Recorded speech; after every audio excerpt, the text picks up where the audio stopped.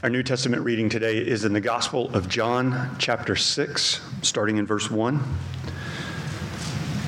John, chapter 6, verse 1.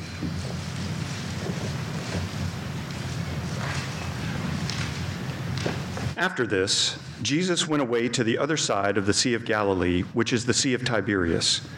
And a large crowd was following him because they saw the signs that he was doing on the sick. Jesus went up on the mountain, and there he sat down with his disciples. Now the Passover, the feast of the Jews, was at hand. Lifting up his eyes then, and seeing that a large crowd was coming toward him, Jesus said to Philip, "Where are we to buy bread so that these people may eat?" He said this to test him, for he himself knew what he would do. Philip answered him, 200 denarii worth of bread would not be enough for each of them to get a little. One of his disciples, Andrew, Simon Peter's brother, said to him, "There's a boy here who has 5 barley loaves and 2 fish, but what are they for so many?" Jesus said, "Have the people sit down." Now there was much grass in the place, so the men sat down, about 5,000 in number. Jesus then took the loaves, and when he had given thanks, he distributed them to those who were seated, so also the fish as much as they wanted. And when they had eaten their fill, he told his disciples, "Gather up the leftover fragments, that nothing may be lost." So they gathered them up and filled 12 baskets with fragments from the 5 barley loaves left by those who had eaten. When the people saw the sign that he had done, they said, This is indeed the prophet who is to come into the world." Perceiving then that they were about to come and take him by force to make him king, Jesus withdrew again to the mountain by himself. And our sermon text today is in 2 Peter chapter 2, starting in the second part of verse 10. 2 Peter chapter 2. "Bold and willful, they do not tremble as they blaspheme the glorious ones, whereas angels, though greater in might and power, do not pronounce a blasphemous judgment against them before the Lord. But these, like irrational animals, creatures of instinct, born to be caught and destroyed, blaspheming about matters of which they are ignorant, will also be destroyed in their destruction, suffering wrong as the wage for their wrongdoing. They count it pleasure to revel in the daytime. They are blots and blemishes, reveling in their deceptions. While they feast with you, they have eyes full of adultery, insatiable for sin. They entice unsteady souls. They have hearts trained in greed, accursed children. Forsaking the right way, they have gone astray. They have followed the way of Balaam, the son of Beor, who loved gain from wrongdoing." This is the word of the Lord. You may be seated.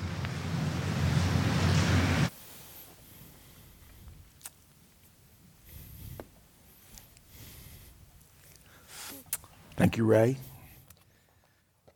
I doubt if you'll find any of the verses that Ray read today on any plaques or gifts items at Lifeway, but there it is in the Bible, and we're going to strive to wrestle with it and to study it this morning.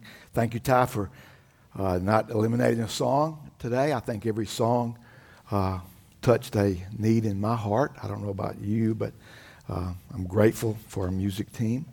And again, thank you, Ray, for reading this month. G-Man, you ready for next month, I hope? You ready ready to take it up and read?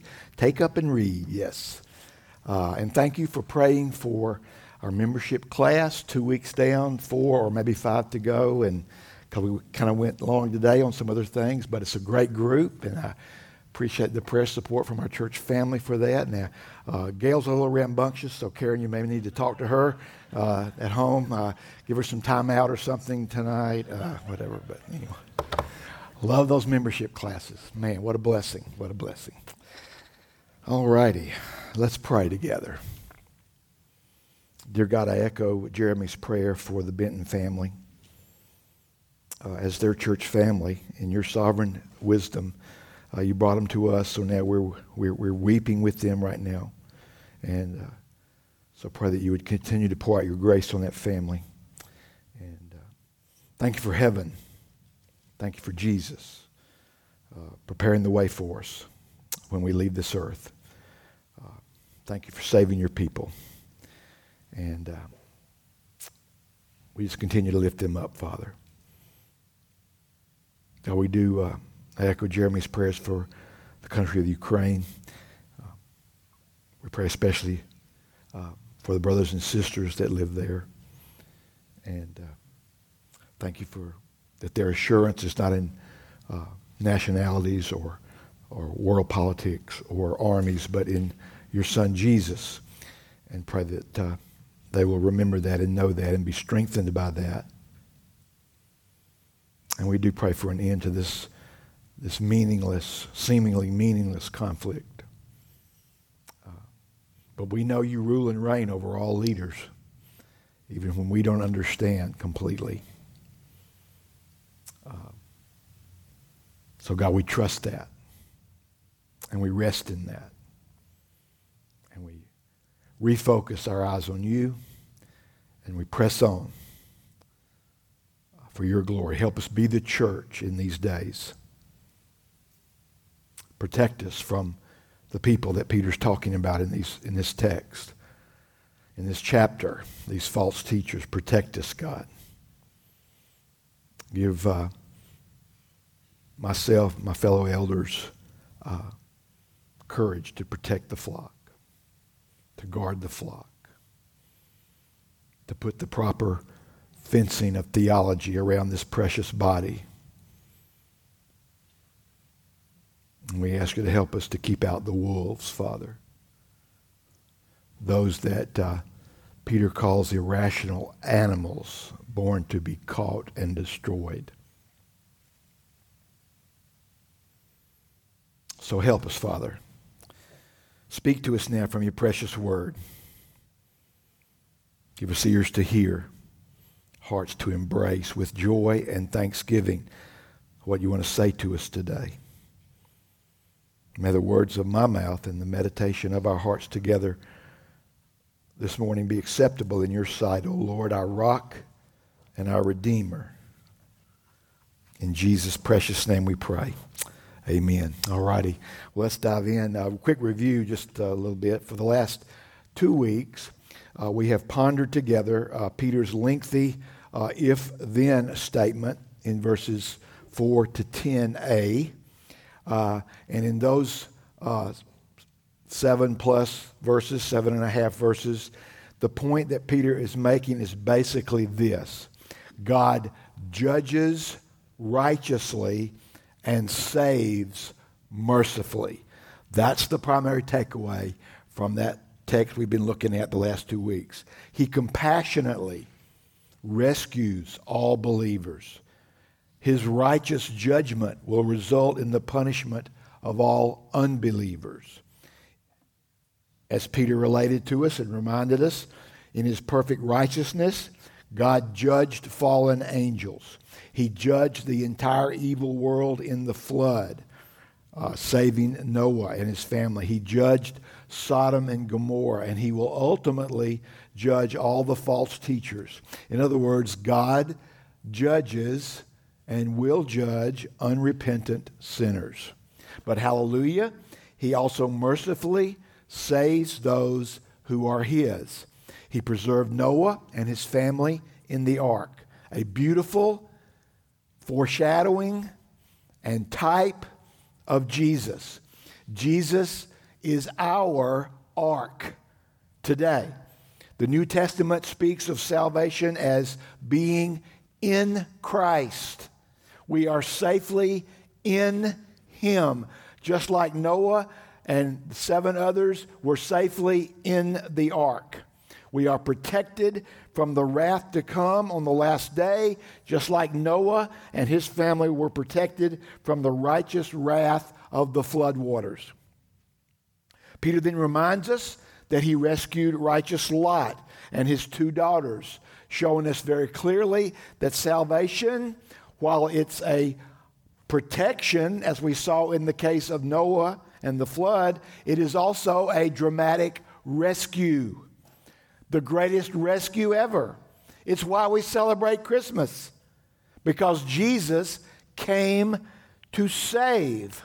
What did the angel say to Joseph when Joseph was pondering very seriously divorcing Mary because of his perceived unfaithfulness in her? The angel said, "You shall call his name Jesus," which means Jehovah is salvation. For he shall save, i.e., rescue his people from their sins. Beloved, we have been rescued from the deserved wrath of God in hell forever. And we are safe and we are secure in Jesus. We are divinely protected from the judgment that is coming when Jesus returns. When he shall come with trumpet sound, oh, may we all in him be found, dressed in his righteousness alone, faultless, to stand before the throne. Hallelujah. What a Savior, as we've just sung, is Jesus our Lord.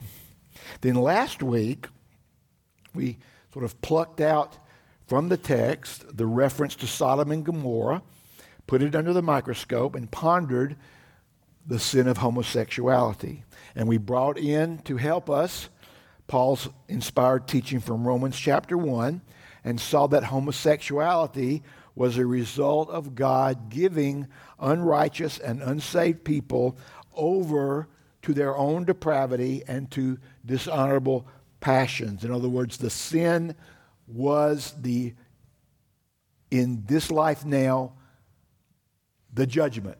The sin was the judgment and is the judgment even before the last judgment.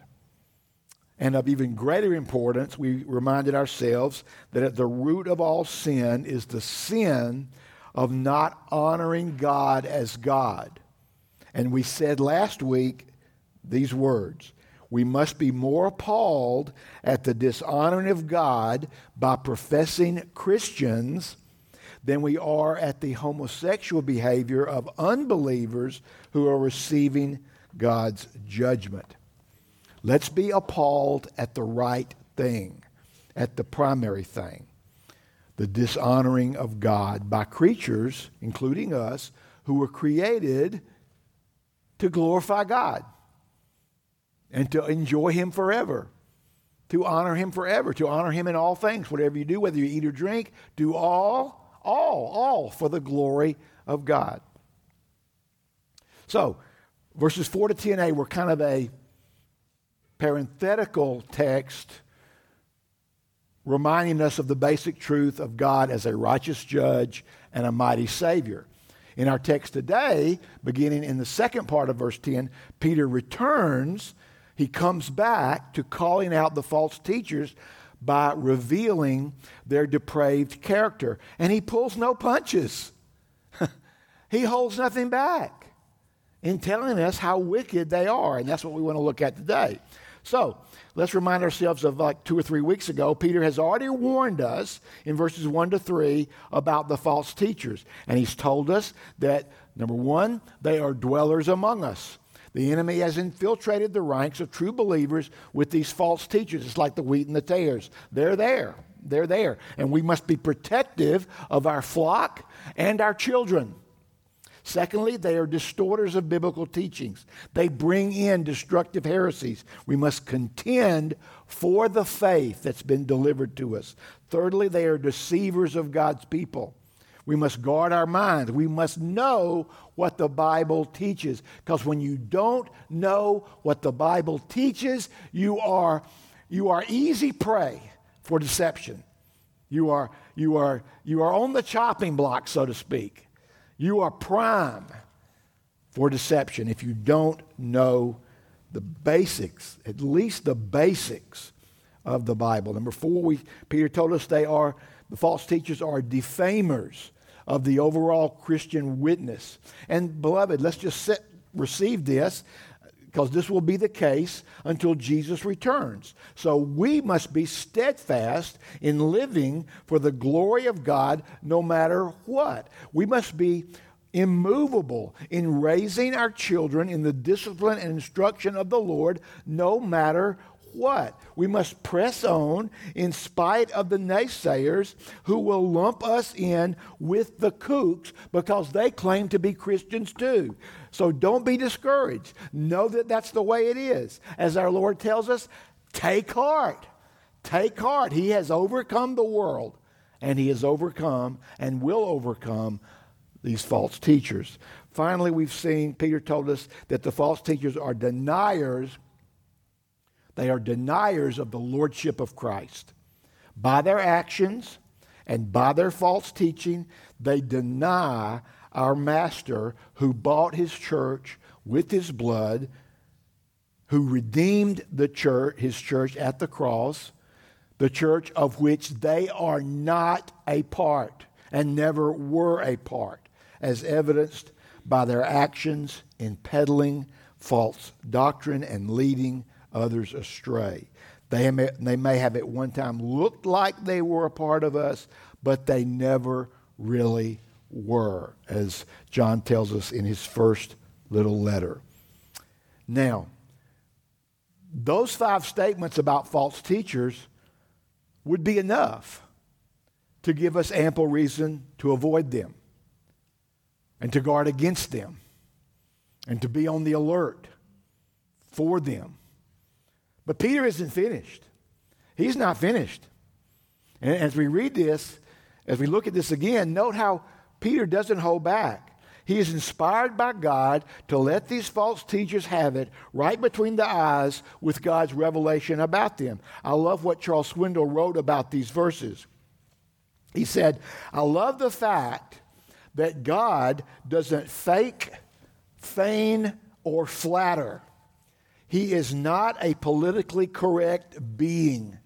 When his Spirit moved various prophets and apostles to take up their pens and write the words we would one day read as inspired Scripture, God never once said, now go easy, don't offend anybody, keep it mild.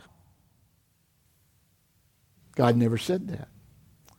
And you know, I had kind of a little bit of a laughing time this week as I pondered this during the past week.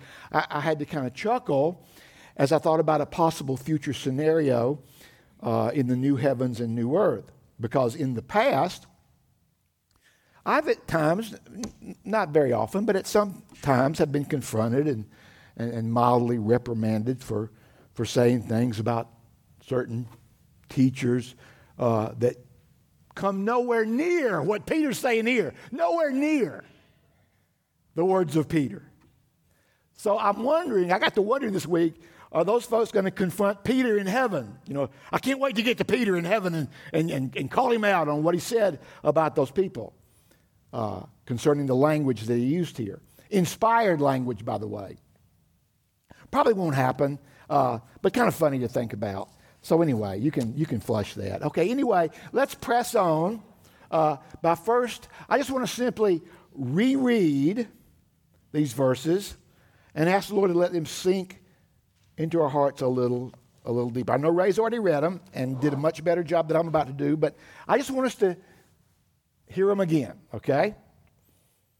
10b, bold and willful. He's speaking about false teachers.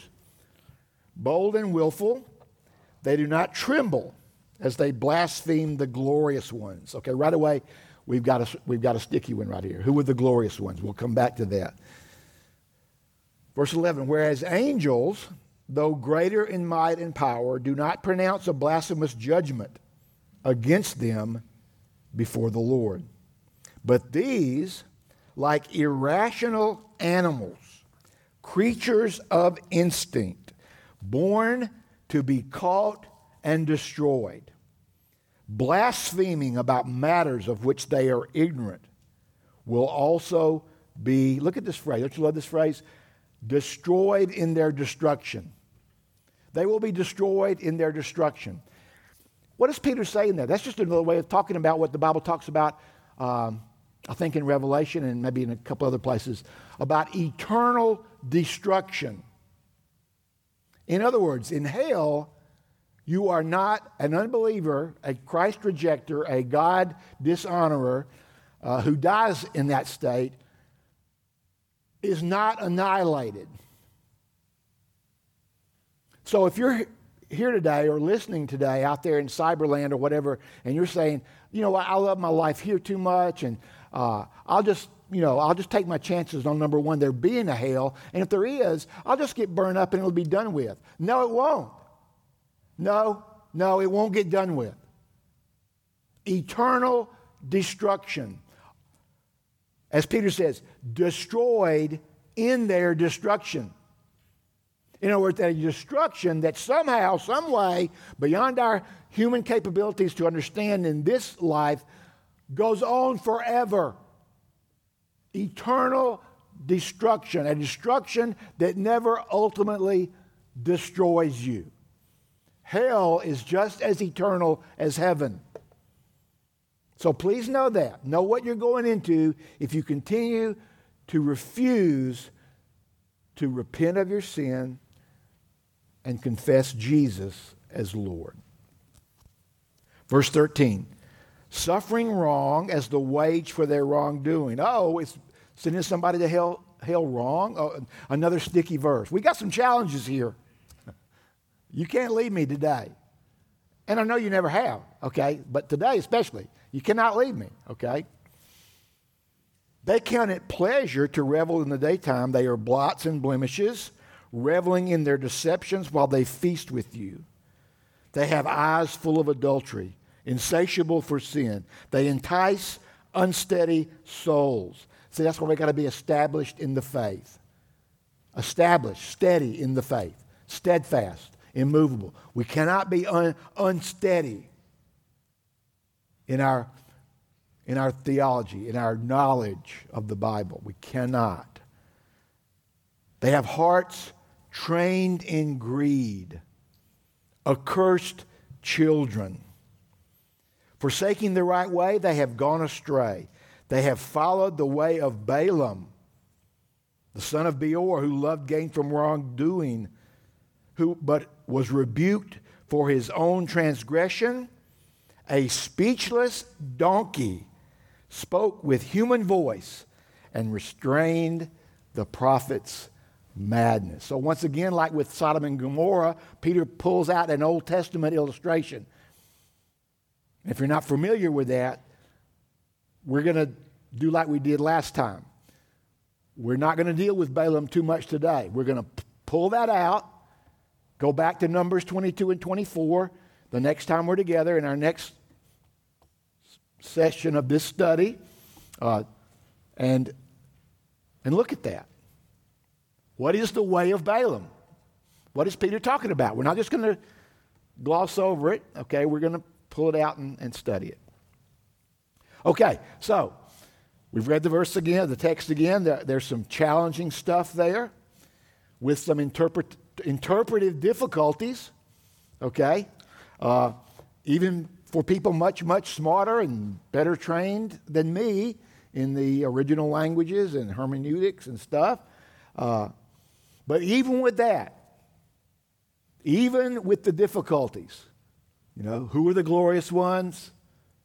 Why does Peter use the word wrong when talking about judgment of the false teachers? What's the way of Balaam? Okay, even with these difficulties, I think the overall drift is fairly simple to get. And I hope you get it. And it's this. False teachers are pretty low on God's rankings of humanity, if there is such a thing. I think it's why in the book of Galatians we read, it's Paul's only letter where he doesn't start off with some kind of encouragement or positive wording or commendation of the Galatian church. Why? Well, we studied Galatians several years ago, and I hope you remember, it was because the false teachers were messing with the gospel. the church was not protecting the gospel. And so Paul dives right in to his rebuke. If anyone comes to you preaching another gospel of which there's not really another gospel, let him be, remember the word? Anathema. Let him be cursed. Let him go straight to hell. So the Bible writers, they don't mess around with false teachers. And may we as a church, with grace and speaking the truth in love, not mess around either. That's the message. That's the bottom line message. That's the big message. We don't want to get caught up in the weeds about the way of Balaam and who are the glorious ones. We'll address them, and we may have some disagreements on them, but that's not the main message. The main message is guard against false teachers. These are wicked people. These are evil people. So protect your church. Protect your brothers and sisters. Protect your family. Protect your children from them. So, and when we read these characteristics, something may begin to dawn on us. And this is another main takeaway for me. When I read this and these descriptions of false teachers, it tells me this. It may not tell you this, but it tells me this. And it's this. We don't need to be too hasty in labeling someone a false teacher.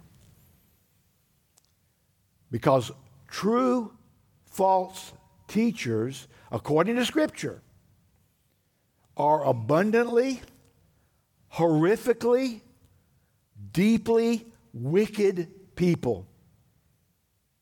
False teacher is a label that must be used with great care and great caution. It can't just be tossed around flippantly. And that may be one of the primary things, if not the primary thing, I've received so far from this text. Now, that doesn't mean to say, okay, if somebody goes directly for the jugular and says Jesus isn't God, yeah, false teacher. False teacher. I don't care how sweet or nice they may look. False teacher. If they're denying the deity of Christ, false teacher.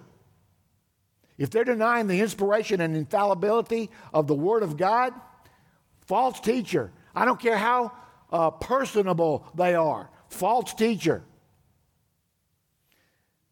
Like with Galatians, if somebody is messing with the gospel and distorting the gospel, false teacher. I don't need to wait and see what kind of personality they got. Okay? So I guess what I'm trying to say is, let's be gracious, let's be balanced, let's don't be quick to go to the label false teacher unless it's obvious. Unless it's obvious. Because this connects to the question I asked you when we began this section of Scripture. Where do you cross the line? Where does someone cross the line from being a mistaken teacher, a teacher who's misunderstood the Bible, to a false teacher? That's a big jump. That's a big jump, okay? So let's pray for each other in this, and may God be honored. May God be honored as we defend the faith, as we contend for the faith, as we protect our church family and our physical families, and as we press on. Now, when we read this, man, these 7 verses, they just ooze with what? Depravity. Depravity. But as Reformed believers, depravity doesn't surprise us, right? That's one of the basics. It's the T in the acrostic, right? The tulip acrostic. For those of you very new to Reformed faith, you might not know what I'm talking about there. But the tulip acrostic, T, total depravity. Man is totally depraved. That's why we've got to be rescued. No one is good. We can't make a good decision about Christ. We can't make the right decision about Christ unless God rescues us and gives us a new heart. So that's the T. U, unconditional election. God has chosen from the foundation of the world those that would be his without any condition. He didn't look down the hall and say, oh, that Butch he's going to be a good guy. I'll put him on the team. No, it's totally unconditional. There are no conditions to God's election. He's sovereign over it. L, limited atonement. We like definite atonement better because the word limited, we don't really like putting the word limited with God or with Jesus. So we like definite, but then you got tulip and it doesn't mean anything. So we stick with the L, okay, limited atonement. In other words, Jesus didn't die for everybody in the whole world. Sorry to tell you that, although I've told you that many times, and we've talked about it many times. But definite atonement. Jesus definitely paid for the sins of those God had unconditionally chosen. Because if Jesus died for everybody, as we've said many, many times, hell would be empty. Everybody's going to heaven, and then we become universalists, which the Bible doesn't teach. That is heresy. That is false teaching. Okay? Then you got the I, irresistible grace. Once God sets his grace on you, you cannot resist it.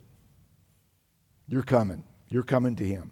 But not kicking and screaming, right? You're coming joyful and thankful and happy and glad. Okay? And then P, perseverance of the saints. All that God saves will make it to the end. God will preserve them to the end. Okay, that was quick, but we know the Bible teaches it. That's the basics of Reformed theology. That's why as we're looking at once again in our membership class, that's why we're Reformed Baptists. Reformed Baptists. We believe these doctrines of grace. So depravity, this text of depravity doesn't surprise us. We know the heart of man is desperately sick, Jeremiah 17. Who can understand it? Okay? We see it throughout the Bible ever since the fall. Not only in humanity in general, but also in the patriarchs and the kings and the apostles and in ourselves. We know that in ourselves no one is righteous. Our righteousness is as filthy rags. All have sinned and fall short of the glory of God. It's why we needed Jesus so desperately. But for the grace of God, there I go in verses 10b to 16. There I am. And in this passage, Peter gives us vivid details as to just how low the depraved heart can go. Swindle puts it like this: whereas the Bible's biographies present snapshots of human sin, like Abraham lying about his wife, David, adulterer, murderer, Peter denying the Lord, etc., etc., etc., all through the Bible. One of the proofs of the divine inspiration of the Bible, it doesn't hide the sins of man. Doesn't hide man's depravity. So snapshots of human sin. And Paul's words paint depravity with the broad brush strokes. There's none righteous, no, not one. The Apostle Peter here projects a detailed and dramatic picture of human corruption. The scene is neither pleasant nor encouraging. As I said, you won't find it in Lifeway on a plaque. Rather, it's dark and foreboding, Swindle says. The tone feels more like a walk through the sleazy back alleys of a foul-smelling ghetto, where shameless gutter conditions accost our moral senses like putrid waste in a gutter. Pretty good description of this passage. And remember, he's talking, let's get what we might call the pinpoint picture, but then the broad picture. Pinpointing, he's talking about false teachers specifically. But the broad picture is, but for the grace of God, there go I. I was born with a heart capable of these things. And so are you. That's why you need Jesus so desperately. Even after you get saved, you still need him. So let's look at Peter's characterization of these false teachers. We're going to get just a rapid-fire list. I won't elaborate on too many of them, maybe one or two, but here we go, okay? First he says in 10b-11, he says they are boldly arrogant. Bold and willful. Both those Greek words imply an arrogance, a human arrogance. They are boldly arrogant. And as I said earlier, these are difficult verses because who are the glorious ones? They are bold and willful. They do not tremble as they blaspheme the glorious ones. I believe this is saying that they do not hesitate to slander angels. Now, why do I say that? Well, this is where we got to bring in other scriptures. The key text to interpreting this difficult text is in Jude. Remember we said Jude and 2 Peter. Man, there's a lot of similarities in those two letters. Okay? Who read which one first? Who knows? We get to heaven, we ask them. But Jude, and here we go. Here's the related passage in Jude, verses 8 through 10. Jude says this, "Yet in like manner, these people," and he's talking about false teachers. These people are false teachers. These people also relying on their dreams. Oh, that's interesting. How many times have you seen a modern day false teacher talk about their dreams and what God told them in their dreams? You know, I was at a conference earlier this fall that I'll give you more detail later, but one just pops into my head right now, where this one false teacher guy had a dream that God had come to him. God had come to him and asked his opinion on something. Asked him, what should I do? This is God asking the guy, God asking the man, what should I do? Isn't that amazing? Isn't that amazing? Or God, another one, a God coming to a human being, a professed prophet, modern day prophet, coming to them, and God, or Jesus, maybe it was Jesus, either one. Jesus is God, so it doesn't really matter for the point of the illustration, but God or Jesus came to this person and asked this person to forgive him, to forgive God, because another preacher claiming to be a Christian had criticized the false teacher. Thought that might have been me. That might have been me. He was talking about. But anyway, okay. No, I mean, that might have been the one that God was asking forgiveness for because I'd called out somebody. Okay, so anyway, get it? This is modern day stuff, okay? Modern day stuff. Back to the Jude text. Relying on their dreams, defile the flesh, reject authority, and here's the same phrase, they blaspheme the glorious ones. Same phrase. Then we keep reading, and we see that the context of that phrase is connected to a discussion. Well, let's just read it.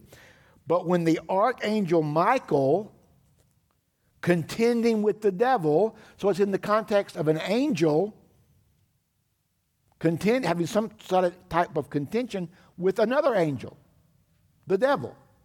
Okay? So it's in the context of angels. Archangel Michael, contending with the devil, was disputing about the body of Moses. Okay, what was they disputing about? I have no earthly idea, and nobody else does, so don't worry about it, okay? All right? He did not presume to pronounce a blasphemous judgment.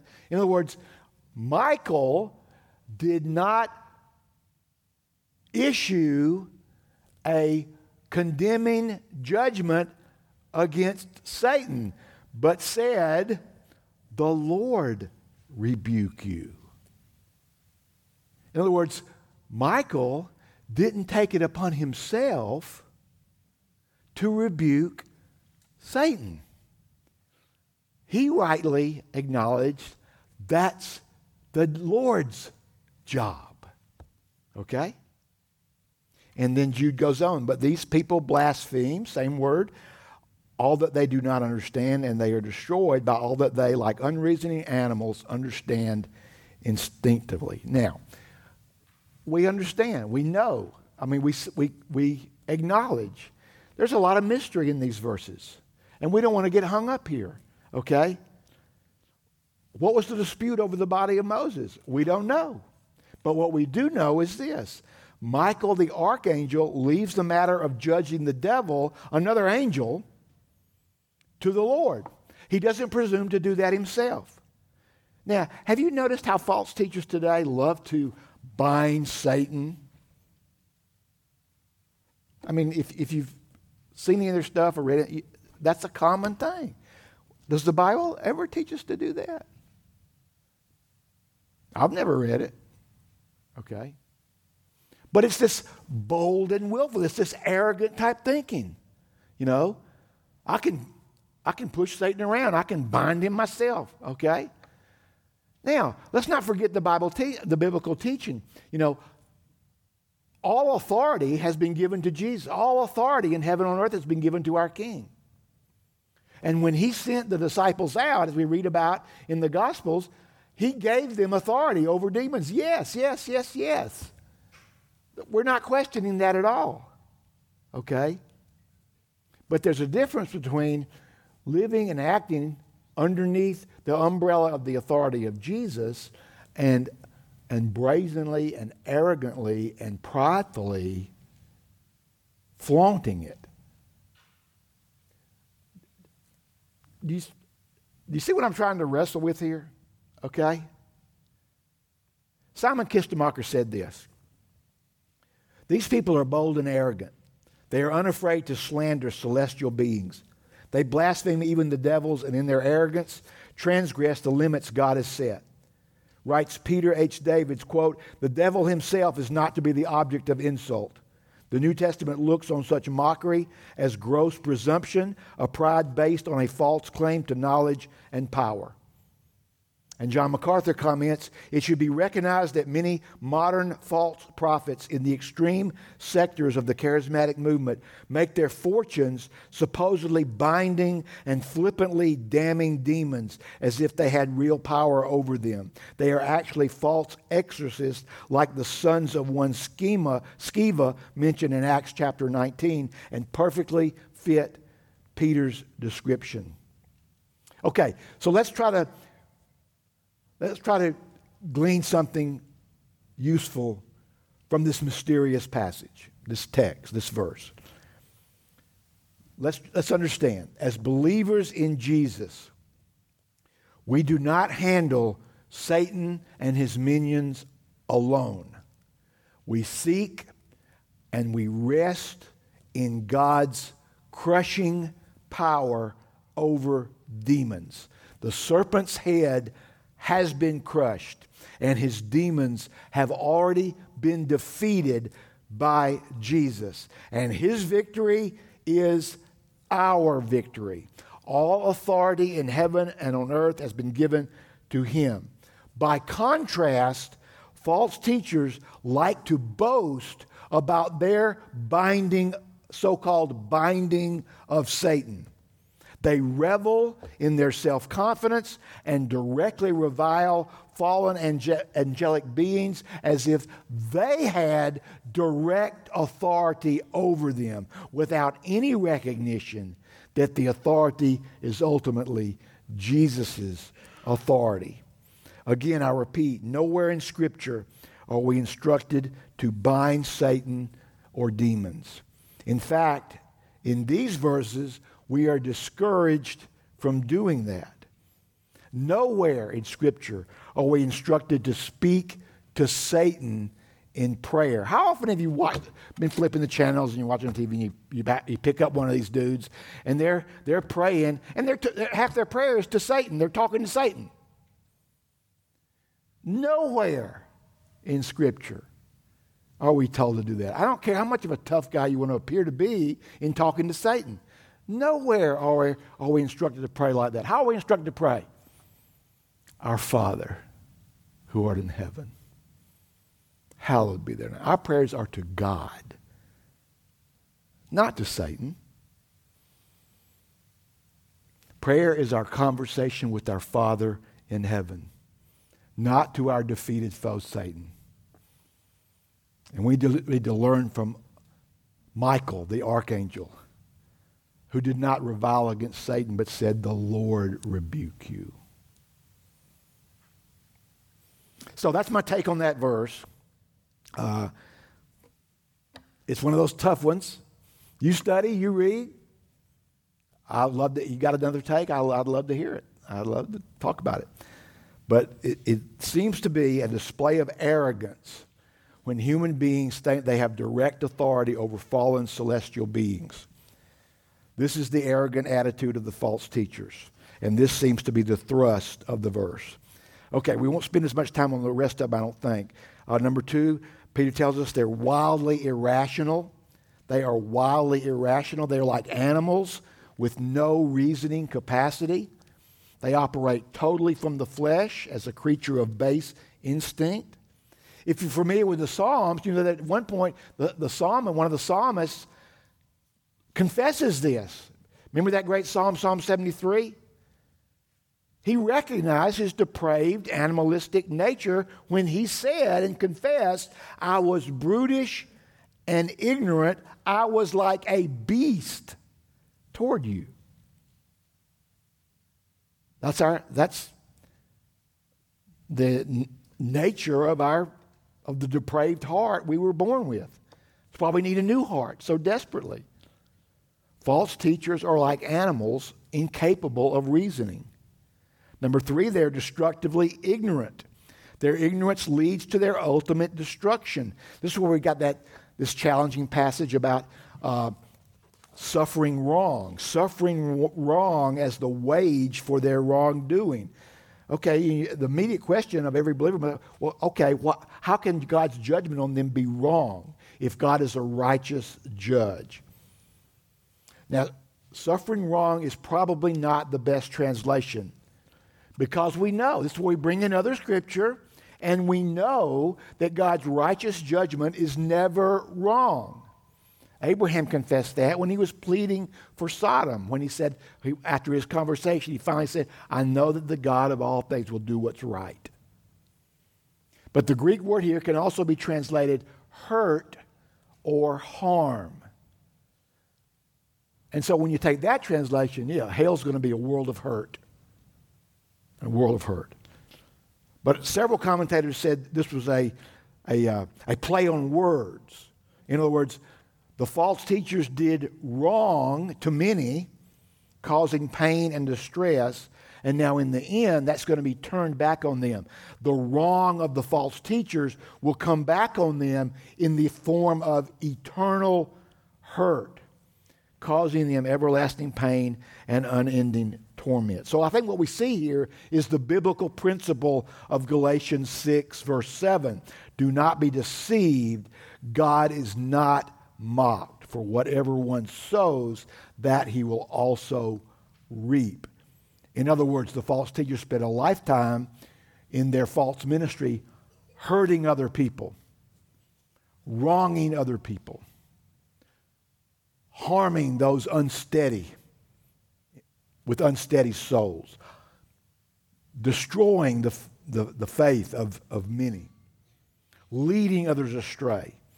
And in the end, all that hurt is going to be turned back on them. Number 4, Peter tells us they are openly overindulgent. He says they count it pleasure to revel in the daytime. Now, let's be honest with each other. You don't have to respond out loud, just respond in your head. When we sin, when we deliberately sin, okay? Don't look at me spiritual, we all do. Okay, when we sin, most people, we want it to go unnoticed, right? We do it in the dark. We do it when we're alone. But not these guys. Not these guys. They flaunt it. They flaunt it. How often have you heard some of these TV preachers boast about their fancy cars and their private planes and their luxurious mansions, claiming that's a sign of God's blessing? They will tell us. That's what they'll tell us, right? Nope, just a sign of their greed. Just a sign of their greed. And their open indulgence. Not ashamed of it in the daytime. Number 5, they are deceptive hypocrites. Deceptive hypocrites. Verse 13b, they are blots and blemishes, reveling in their deceptions while they feast with you. These dudes were taking the Lord's Supper. Taking the Lord's Supper right in the midst of their sinful deceit. A prime example of taking the supper unworthily. Number 6, they're insatiable adulterers. Peter tells they have eyes full of adultery, both the physical kind, the sexual kind, and the spiritual kind. Ultimately, they were adulterers against God, right? God was always calling Israel when God's people wandered. He was always calling them adulterers, spiritual adulterers. And they're insatiable, Peter tells us. In other words, they're never satisfied. They're never satisfied. They're never content. They always want more fame and fortune. Number 7, finally, they're greedy enticers. They are greedy enticers. They entice or lure unsteady and immature souls to their false ways. They look for believers who have not put on the armor of God and who are not firmly established in the truth and who are not willing to contend for the faith. And way too many immature believers are willing to follow them. So, let's wrap it up like this. In verse 6 or 15, Peter gives us what I'm calling a concise summary statement. And this is the one we're going to pull out and put it under the microscope in a couple of weeks. I'll be out of town next week. Pastor Ryan will be preaching 2 weeks when we come back to 2 Peter. This is the one we want to pull out and unpack more. But let me just say a few things about it right here. Peter calls in verse 15, gives us what might be called a summary statement by saying that the false teachers have followed the way of Balaam. The way of Balaam. Now, what does that mean? And we find that the account that Peter is referring to is in Numbers 22 through 24. And we're not going to go there today, but the next 2 weeks you need to read that. You need to be reading that. Give you a little some introductory comments, then we'll pick up in 2 weeks. Balaam was a Moabite prophet, a non-Israelite, who lived when God's people were wandering in the wilderness. Balak, the king of Moab, by the way, Bible trivia, how did Moab get started? The nation of Moab was the result of Lot's incest with one of his daughters. Okay, there's the nation of Moab right there. Okay, Moab, the king of Moab, Balak, is worried because he's heard about what Israel has done to some neighboring nations, and he's worried that Israel will conquer Moab. So he contacts the local prophet Balaam and offers him money to curse Israel. And he knows that Balaam is this kind of guy. He loves money. And so he's going to give him money to curse Israel. And Balaam is more than happy to receive the money. But as we'll see, and as you'll read, as you prepare for 2 weeks from today, God sovereignly intervenes and he winds up blessing Israel instead. And the account of Balaam's donkey talking to him is interesting and humorous, as we will see. So it's one of those passages that the people who want to discount the Word of God really put down. Talking donkey, come on. Floating axe head, come on. Okay, so it's a great passage for us to look at. And since Peter's mentioned it, we will. All right? So read that over the next 2 weeks.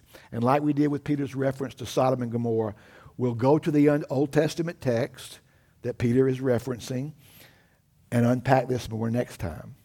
For now, I want to sum it up like this. Taking Peter's inspired words at face value. What is the way of Balaam? Well, according to Peter, it involves forsaking the right way. It involves going astray. And it involves loving gain from wrongdoing. Okay? And we're making money off of sin. Interesting note, that I will revisit in a couple of weeks. But remember how Peter, just a few minutes ago, we were talking about Peter calling these false teachers irrational animals. Remember that in verse 12? I find it interesting that God used an animal, a donkey, to talk to Balaam. A little connection there, okay? Okay, if you're going to be animalistic, I'm going to talk to you through an animal. It's like God is saying, if you're going to behave like an animal, I'm going to use an animal to call you out. I'm going to rebuke you with an animal. It's a great text. I can't wait to get to it with you next week. Swindoll says that God himself miraculously rebuked Balaam through a donkey, a sign of the depths of the prophet's animalistic madness. So, more on this amazing event next time. If I had one of those changing word signs, I would put something up there about to get everybody's attention about, come hear about the talking donkey. But other people might use the biblical word for that to really get people's attention. But anyway. But then they would think we were talking about the preacher, right? Okay.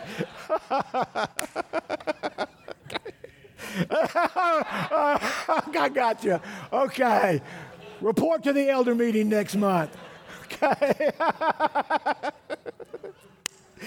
All right, let's wrap it up with the guy, probably the preacher who had most of impact on me in my early days of becoming reformed, and that was Dr. John MacArthur. And next month's book of the month is an oldie but a goodie, written in 2007 when the emerging church movement came out. I don't know if you remember that. It's a relic now. It's one of those fads. It's come and gone, okay, like all the fads do. But he wrote a book in response to that called The Truth War, Fighting for Certainty in an Age of Deception. And here's an excerpt from the chapter entitled The Evil of False Teaching. He says this: contending earnestly for the faith does not require us to become brawlers. Amen. That's kind of linked to what I said at the beginning of the message about let's not be real hasty about the label. Let's make sure we know what we're talking about. Let's don't go looking for the fight. But when the fight comes, we're gonna step up. We're not running. We're like the president of Ukraine. We're here. We are here. Our elders are here. So bring it on. We will defend the faith. We will contend for the faith. But we're not going to be brawlers. Okay? Let's acknowledge that as plainly as possible and never lose sight of it. But by far, the greater danger facing the church today is utter apathy toward the truth and indifference about false teaching. Maybe some of you came in today and said, you don't even ever think about that. You're not worried about that. You're good. You're going to heaven. I mean, you're good. You're not even thinking about it. We need to think about it. Not be dominated by it. Not be overwhelmed by it. We're the victors. We have the truth. But we need to think about it. We need to be alert. Okay? Back to Dr. MacArthur. Frankly, we are not very good these days at guarding the truth. We tend not to see the truth the way Scripture presents it, as a sacred treasure committed to our trust. I think that is why evangelicals on the whole don't take seriously the duty to expose and refute false teachers. We just want to be nice guys. We just want to be, we don't want to ruffle any feathers. And that's kind of what MacArthur says. Too many have decided it is easier and seems so much nicer to pretend that every doctrinal deviation is ultimately insignificant. I mean, think about it. How do you think same-sex marriage got into churches in our country? Because years ago, people thought minor deviations from Scripture were no big deal. And they got on the slippery slope. And now we're ordaining, not we, but churches are ordaining homosexuals and marrying men to men and women to women and on and on. It's because nobody put the fences up. There was nobody standing guard. There was nobody at the gate. And MacArthur ends it by saying that kind of thinking has given Christians a dangerous sense of false comfort and security. So, may we as God's people not be complacent. May we never let our guard down. May we be diligent to expose and refute false teaching when it comes knocking at our door. May we always be alert as we contend for the faith that God has graciously and lovingly and wonderfully given us. And may we fight the good fight of faith as we make disciples who live for the glory of God. And may we always guard the deposit of truth that has been entrusted to us. Amen. Let's pray. Father, thank you. Thank you for truth. Grow us, Father, in our love for it. Strengthen us in our defense of it. And sanctify us by the preaching and teaching of it. And we'll give you all the thanks and glory for that. In Jesus' name, amen. Amen. And when you're looking at your watches, remember we sang one more song than normal.